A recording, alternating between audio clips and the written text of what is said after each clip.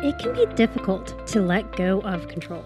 We want the best for our children, and we want to minimize the chaos in our homes. But we can't control everything. We have to let go of the pressure to be Supermom and accept that you cannot control the outcome of your children's success. Having just graduated our oldest, this has been front and center in my mind. Over the past 2 years, I've had to learn how to let go of control and allow her to make her own choices and mistakes. The results have not always had the best outcome, but the more that I let go of control, the more she steps up to the plate. It can take a while, though. In today's episode, we'll talk about how you can let go of control without feeling overly anxious about the outcome. We'll also talk about the importance of embracing imperfection and explore an exercise to help you learn how to do that. First, I want to address the Supermom myth. When I think of Supermom, I have the image of a woman wearing a cape and then swooping in to save her children. The problem is that our role as moms is not to save our children. They need to learn how to make wise choices, and that will only happen by making poor choices and learning from those choices. I don't know if you have taken some time to think back to how you have learned things in the past, and often it is from those mistakes. Unfortunately, my mistake recently has been getting involved when my children's poor choices affect me. It's hard whenever their poor choices creates chaos in our homes. But unfortunately, that is just a part of the learning process. It was a lot easier to let go of control when they were younger. It's been harder as they've been teens, and I think in part because I can see the end of our time with them in our home, and I wanted to help and make sure that they were accomplishing what they needed. It was getting harder for them, and there were times that I thought they just need some extra help. Usually what they needed was for me to just back off and let them experience the consequences. Now, I will say that one of my daughters in particular needs a little extra support. She has some executive function challenges, and that makes it a little harder for her. It makes it where it takes her a little longer to develop those skills that help with executive function and following through with what she needs to do. And I do think that we had to have a slightly different approach with her, but I still think I could have backed off more, and that would have helped her progress a little faster. So you do have to know your child, and you have to know how much support they need, and really think about how can we transition and really support them. What I'd like us to do is not think of ourselves as a supermom and swooping in to save our children, but thinking of ourselves more like Yoda, who is a guide. We want to provide training and advice and encouragement, but ultimately the decision of what they do is up to them. We want to help guide them and support them, but not swoop in and save them. You might stop for a minute and ask yourself, which one are you more like? Are you more like a supermom who wants to swoop in and save her children because you don't want them to get hurt? You don't want them to feel that pain. Maybe you think it's just easier for you to do it yourself. Maybe you don't want to feel the pain. I've been there with all of those. And the truth is that I tend to vacillate between the two, unfortunately. I try really hard to be the Yoda and to be a guide, to be a coach, especially with our teenagers. And there are times that I find myself getting too involved and swooping in, and I have to back up. Sometimes my husband has to pull me back. So I try to think about releasing control. I will admit that I am a recovering control freak. There are days that I do very well of saying, you know what, this is out of my control. I'm just going to step back. And then there are days that I relapse and I just try to take charge because the truth is that when we're in control, we're less anxious. We know what is most likely going to happen. We know what outcome we're trying to achieve. We know what's coming next. When we don't know what's going to happen, that increases the uncertainty and it increases our anxiety. So we have to think about how can we let go of control in a way that does not increase our anxiety too much. I like to use what I think of as a worst case scenario strategy. I use this frequently with my daughters and myself. When something is coming up that is causing anxiety for myself or my daughters, I'll ask, what's the worst thing that could happen?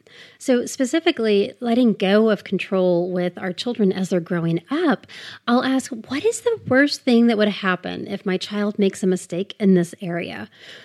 What will happen if she doesn't leave on time? What will happen if she doesn't finish her assignments? If the mistake would be life-threatening, I step in and intervene. I will provide extra support. I might even take over momentarily so that we can get to a safe place. But that's not very likely to be the answer. Usually, if they make a mistake, it's not life-threatening, and it's going to help them to learn from it. So when it's not life-threatening, I try to step back. Most likely, the consequences of whatever that mistake is will cause pain, but it's not going to be the end of the world. You might also feel some pain. You might also feel a little anxious because you can't save them and you can't control what happens. But what I find is that even just preparing myself mentally by saying, okay, if they make a mistake, if they don't leave on time, if they don't do what they say they're going to do, this is what's likely to happen. I can prepare myself, and that allows me to embrace those mistakes and to embrace letting go of control. The other thing that I have to do is embrace imperfection. This process is messy, and it's important to embrace the process of learning. Consider how your children learn other school subjects, other aspects of life, how they've learned how to walk and tie their shoes and whatever else it is that they've learned. They absorb some of that easily and readily. And other information, they just don't get the first time around. And this is going to be different for every child. Some children pick up some concepts super easily, and then they have other areas that they just don't get. And the same is going to be the case with whatever they're learning as they're growing up and maturing. If it's life skills, if it is responsibility, there are going to be times that they get it and it's just, yeah, that's easy. And other times that you will have to work really hard with them. It's a process that takes time. I try to remind myself that their prefrontal cortex is not fully developed yet. The prefrontal cortex is their logical thinking brain, and it doesn't fully develop until about age 25. So sometimes when they make poor choices and I want to say, what were you thinking?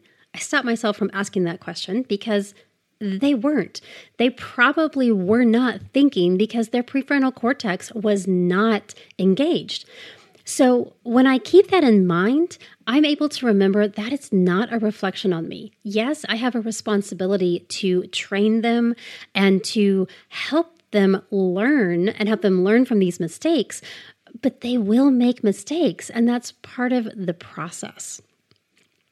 I have to let go of the fallacy that my worth, my identity, or my success depends on how my children behave or what they achieve. I can only control what I do. So one thing that I like to think about is, how do I make mistakes? I want to invite you to think about a recent time that you made a mistake. Mentally place yourself in that situation. If you need to pause the episode for a minute to think about that, and you're in a place where you can do that, hit pause. Mentally place yourself in that situation. What did you say to yourself? How did you feel? How did you move forward? If you're able to pause, write down your thoughts. And then, after you think about that, what is one thing that you could do differently the next time to give yourself some grace when you make a mistake? Maybe revisit this experience of a recent mistake and consider what you would do or say differently in that specific situation. As you show yourself more grace when you make a mistake, you'll be better able to show your child that grace, to set an example that it is okay to make mistakes. We all make mistakes, and we can use that as an opportunity to learn from them. So I want to encourage you to view the process of growing up and learning to assume responsibility for themselves as a learning experience.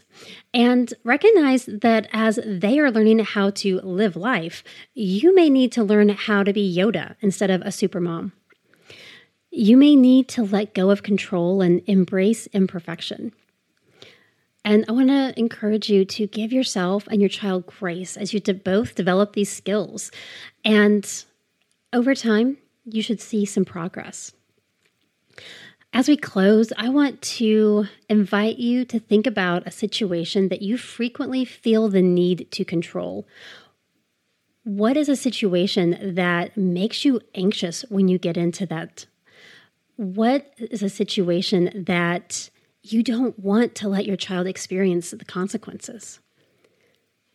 And then envision how you could handle that differently by releasing control and embracing imperfection. What could that look like? What might you say, or how might you respond? Mentally rehearse that so that you have a prepared response for the next time it happens.